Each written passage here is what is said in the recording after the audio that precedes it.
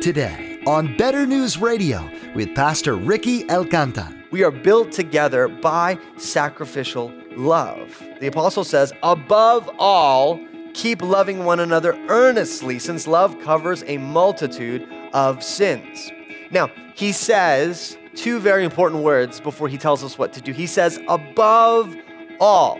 He says, the most important thing when it comes to relating to other people, building God's building, is this. What is it? Love one another. Hope in God, oh my soul. He is strong and he is strong to save. Hope in God, he's a rock in your hiding place. He's a mighty fortress. As Pastor Ricky continues his teaching series through the book of 1 Peter, he'll be teaching us the most important aspect of building relationships with others. The key to building relationships is unconditional love. As the Apostle Peter encourages the church through his letter, he tells them that above all, love one another. The most important thing you can do to show the world that Jesus lives within you is to have unconditional love towards others. Now, here's Pastor Ricky with part one of his message entitled The Same Kind of Different. Writing in Cosmopolitan, the columnist says the following: if you were to look at my Instagram or Facebook or Twitter, it would seem that I have lots of close friends, but the truth is, I'm one of the loneliest people I know. I don't have a significant other. I don't have many friends, and my weekends usually consist of solo Netflix binges and gossiping with my grandma. Later on in the article, she concludes this: after talking through my issues with family members like my grandmother and my therapist, I've realized that my need to be independent and rely solely on myself is why I'm unable to make and keep meaningful friendships. So she wants to be who she wants to be, who she's supposed to be, but she also wants to have friends, and she realizes these two things are butting up against one another. And this is, guys, this is not just women. In fact, a lot of the research over the last few years, including an article I saw in the Huffington Post, is pointing to the fact that men especially are in an epidemic where they have few, if any, close friendships in their lives. We feel, I think, in this modern world more and more isolated, and we wish we could connect, and we wish that that connection was part of a cause that matters. But we also want the freedom to watch what we want to watch, when we want to watch it, and eat what we want while we watch that thing, and then do what we want after that, and then we look around and complain, why isn't anyone with me? But I believe these two longings in our hearts are there for a reason. These two longings are given to us by God. Our culture makes our desire to be ourselves or to be who we want to be into an idol of individualism. So that's not what I'm talking about. And then our culture makes our desire to be in a community into an idol too, and we feel cut off and apart and desperate to be part of something. But listen, in coming to Christ, we are restored to the way these things are meant to be fulfilled. See, 1 Peter chapter 1, God has a lot to say about how he's called us to himself. But 1 Peter chapter 2 adds something. It says God has called you to himself, but he's also called you to be together with other people. If you're in 1 Peter, look briefly at 1 Peter chapter 2, verses 4 and 5, just by way of review. Peter says this, in chapter 2, verse 4, as you come to him, meaning Jesus, a living stone rejected by men, but in the sight of God chosen and precious, you yourselves, like living stones, are being built up as a spiritual house, to be a holy priesthood, to offer spiritual sacrifices acceptable to God through Jesus Christ. So God's people are called to God, but then called together to be built into something together. And it hints that there is a mission for them that we get in verses 8 and 9 of chapter 2, where Peter says, we are together to proclaim the excellencies of him who called us out of darkness into his marvelous light. So as we are built together in the pattern of Jesus, we are to proclaim and demonstrate who Jesus is to the world around us. But here's a question. Well, what does that practically look like? how do we then on a kind of weekly, daily, yearly basis reconcile? We want to be who we're supposed to be, and we want to be part of a community that matters. Well, that's our text in 1 Peter chapter 4. How do we live day to day, week to week, as living stones in this thing that God is building? We're going to revisit some verses from last week. 1 Peter chapter 4, verse 8. Above all, the apostle says, keep loving one another earnestly, since love covers a multitude of sins. Show hospitality to one another without grumbling. As each has received a gift, use it to serve one another as good stewards of God's varied grace. Whoever speaks, as one who speaks oracles of God. Whoever serves, as one who serves by the strength that God supplies, in order that in everything God may be glorified through Jesus Christ. To him belong glory and dominion forever and ever. Amen. So Peter has laid out in chapter 2 already the blueprints of this building that God is constructing, this living temple. And it is founded and patterned on Jesus as the cornerstone. It is built by these transformed and called out people. And it has a glorious purpose of proclaiming Jesus to everyone around it. But today, we're going to walk out onto the construction site with Jesus. He's going to unfold the blueprints and say, okay, this looks awesome, right? Now, let's divide some work up. You guys, I want you to work on this section of the wall. And you guys, you're going to be in charge of these materials. And you guys are going to be doing this. See, these verses help define out a little bit better what it looks like to build week to week together. And we're going to see that this is exactly what we long for, even though that may seem counterintuitive. So first thing we learn in this text is that we are built together by sacrificial love. We are built together by sacrificial love. The apostle says, above all, keep loving one another earnestly, since love covers a multitude of sins. Now, he says two very important words before he tells us what to do. He says, above all. He says, the most important thing when it comes to relating to other people, building God's building, is this. What is it? Love one another. This is a posture of deep affection for someone else. Now, this is not just, okay, don't hate the other people in the building. See, sometimes I think Christians, we would be a little bit more comfortable if these verses read, well, just don't be a jerk. But this is an active command. Actually, positively love one another. And it's emphasized this way, keep loving one another. So they've been doing this. Peter knows about their witness. Keep doing this. Don't stop in this. Persevere in this. And then he adds this word, earnestly. That means with intensity and effort. Some of the commentators would point out that this earnestly word means to stretch or to strain, kind of the way an athlete's muscles do as he's running a triathlon, as his whole body is getting worked and strained toward the goal. Peter says, love one another like that.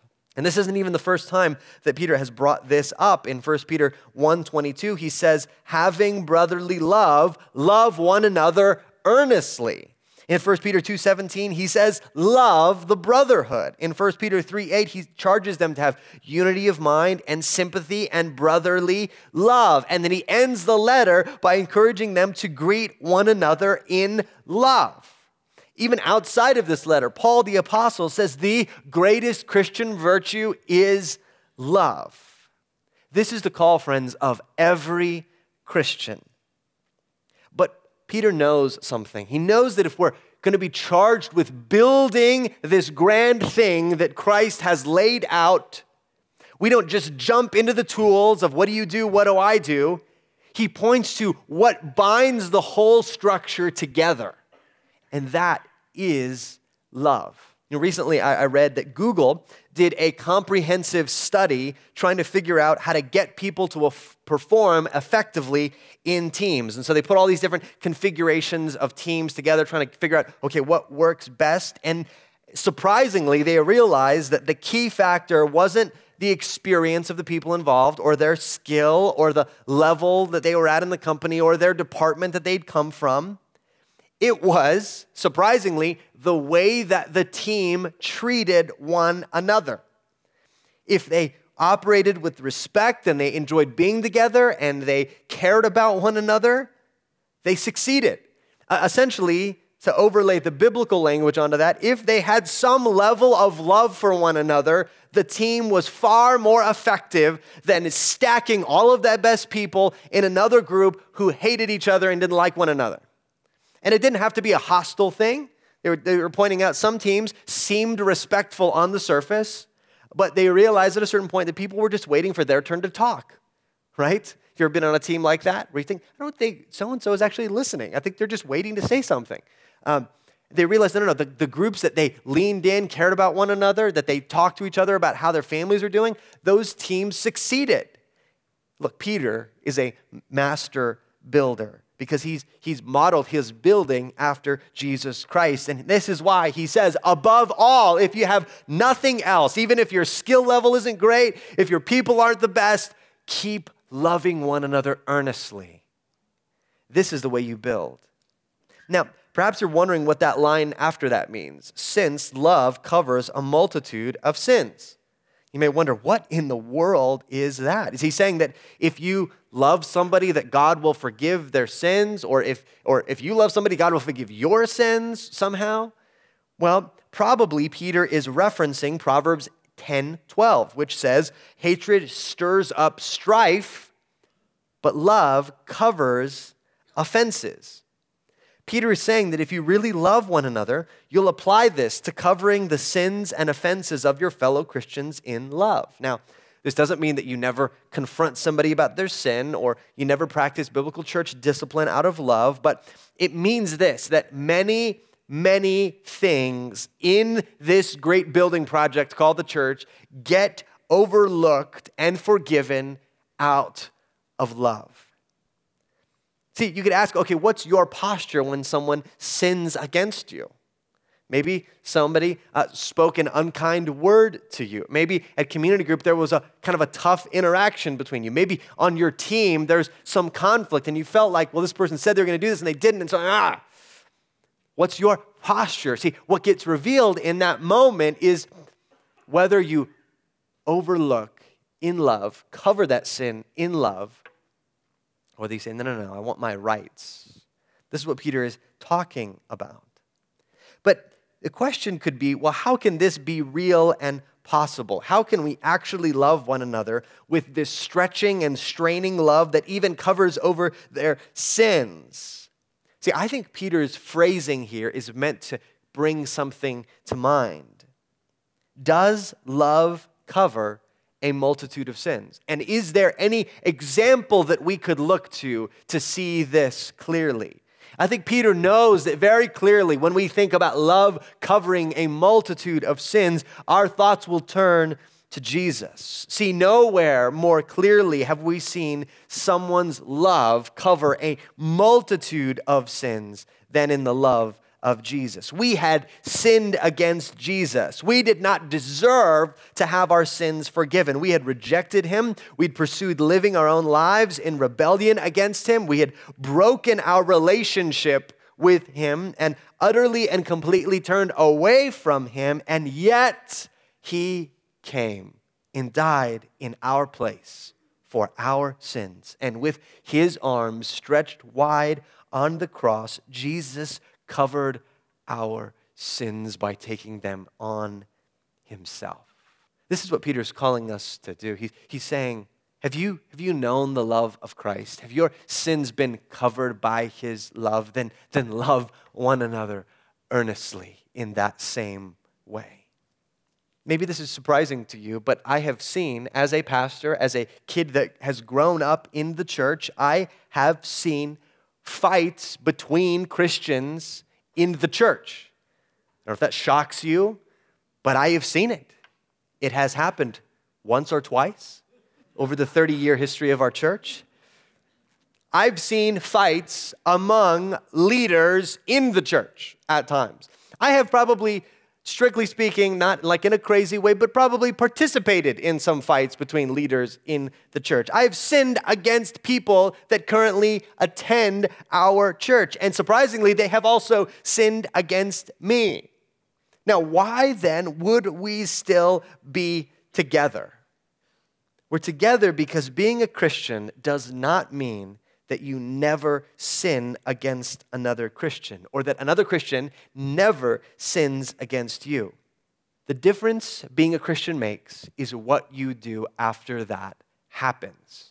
Do you repent quickly out of love for your brother or sister and go to them and ask for forgiveness? Do you forgive them quickly when they come to you? See, this is where the church should be unlike anywhere in the world. Not just because we sin against one another a little bit less, but when that happens, we are quick to cover over things in love.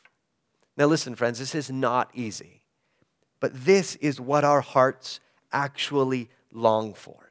We long for a place where we relate to one another this way. We long for a place where people see us in our sin at our worst and still love us. And this is what God is building in the church. So ask yourself, do you have a love for your fellow Christians? Not just kind of you're neutral toward them. Well, I don't hate any of them that much.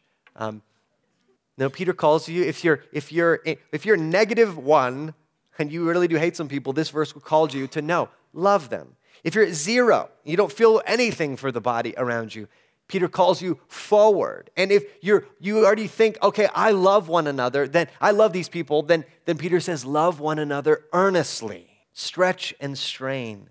And listen, if you feel nothing there, I would encourage you to meditate on Jesus' love for you. That's the way that you cultivate love for others, is by remembering what Jesus himself has done for you and allowing that to overflow into love for others. The church is built together by sacrificial love. But point number 2, each one in the church is there for a reason.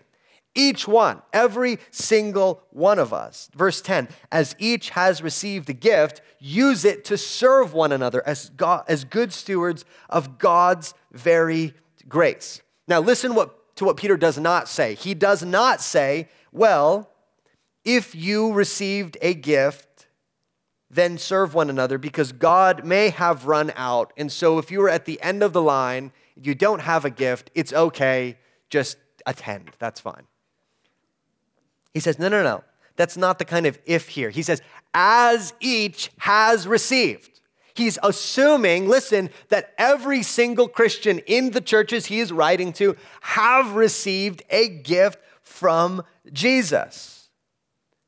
Every person has a part to play in this building. And one of the worst things I think that's happened to the American church is this idea that only a few gifted super servants do the ministry and everyone else gets together and claps for them, right? Like we have a few people that do stuff that seems impressive, that preach to crowds or play awesome music or are on a mic or just kind of commando evangelist or on a college campus, and we all go and, man, that's so awesome. That's so good. Good thing we have these gifts. Wish I had one. No, that's exactly the opposite of what Peter is saying here. This would be, the church acting like that would be like construction workers who are in the process of building a building, and the foreman shows up to talk through the day's plans, and he says, all right, I've got the blueprints from the architect, and this is what we're going to be doing. We're going to be working on this, we're going to be working on that, let's be careful not to do this or to do that, and guys, let's really not fight today, let's really get in there and respect one another, and let's take a good lunch break, and so-and-so's bringing in lunch, and then he finishes the speech, and everyone claps for him, and then they go home. The foreman would say, wait, what are you doing? And they would say, well, that was a great speech. Really, it's good to see that stuff is happening at this construction site. I'm glad somebody's out there telling us what to do. I'm glad somebody's saying these things. The world needs to hear these things. And so, thanks a lot, man. Like, no, but we need you. You have a skill that we can't build this building without. No, it looks fine. That speech was good. I think we're good, right? That's what this is like in the American church, that maybe during the Sunday gathering, a few gifts get showcased, and everyone assumes, well, that's good that the church is happening. I guess I can go home and do whatever I want now. No, Peter says this, as you have received a gift, we need that gift. And how do you use that gift? To serve one another, not just to serve yourself. See, there is something in you and in your gift that the rest of the body needs. And when you are not here, when you don't use that gift well, we all suffer. And he adds this, Peter adds, as good stewards of God's varied grace. See, the ancient people would have immediately understood the picture he was painting here. In the ancient world, often there would be masters of big houses, lords or noblemen or whatever, would have a big house with lots of servants and indentured servants and family and all kinds of people. And the master of the house would entrust tasks and responsibilities to servants. And so they would say, listen, I need you to manage my land in this section, or I need you to go down and fund these 3 ships that are bringing cargo, and I want you to do this and this and this. And so they would have all of this money, all these funds, all these resources, and they would be given them by the master, and the master then would follow up and ask, okay, how did it go? Did the ship investment work out? What did you see? Did you invest or not? Or how did those fields go? Did they produce fruit, or were they not good? What happened with the resources that I gave you? See, that's the picture here. Or think about it this way. In medieval times, the king would give land and even a castle to one of his lords or to a vassal, and that lord would give little plots of land to farmers and other people. But part of the arrangement was that if the king went to war or if he needed economic support, then he would call on the people he'd given the castles and land to and say, hey, remember the castle that you're living in? They'd say, yep. Like, good. Then we need some knights. So I want you to round up some people, and I need like 100 guys by next Tuesday, right? And if the Lord said, listen, I think we're good. I think we're just going to stay put. I think things are going well. Then the king would not be happy, right? Because they don't own the land. They're stewards of the land that the king has given them. Now, our God is not a stingy, mean king that is calling on us for silly tasks, okay? He is the sovereign creator of the universe who's launched a plan of redemption to restore all things and brought us along into that plan. But friends, what we have in terms of gifts are not ours, and we must remember that. When our king says, I love you, I've showered you with gifts. I want to invite you to join me with the gifts I've given you in what I am doing. There's something in our hearts that should go, yes, I am a steward. I don't own this thing. I want to use it to serve you. Hope in God, oh my soul. He is strong and he is strong to save. Hope in God, he's a rock in your hiding place. He's a mighty fortress. The book of 1 Peter is one of those hard-hitting books in the Bible intended to shake us to the core. In this series, Pastor Ricky will be sharing messages entitled The Countercultural Christian Community and The Time is Short, and many more. Each one of these messages will bring insight into specific areas in the Christian life. You've been listening to Better News Radio, the radio ministry of Pastor Ricky Alcanta of Cross of Grace Church in El Paso, Texas. CD copies of today's study are available when you email us at radio@betternewsradio.com. That's radio@betternewsradio.com. Today's message, as originally presented at Cross of Grace Church, can be downloaded from our website at www.betternewsradio.com. If you can't get to your computer to download or place an order, you can always call us at 915-562-7100. We'll be happy to help you. Again, the number to call is 915-562-7100. Perhaps today's message was exactly what you're looking for in a church. If you don't have a home church and you sense God is calling you to walk in obedience to Him by being a part of the body of believers, please join us for worship Sunday mornings at 10:30 a.m. Community groups of believers also meet throughout the week in many locations around the city for Bible study, fellowship, and prayer. For more information, including driving directions, visit betternewsradio.com. We hope to see you soon. Music heard here on Better News Radio is courtesy of Sovereign Grace Music. Pastor Ricky will continue sharing messages from his series in the book of 1 Peter next time on Better News Radio. Open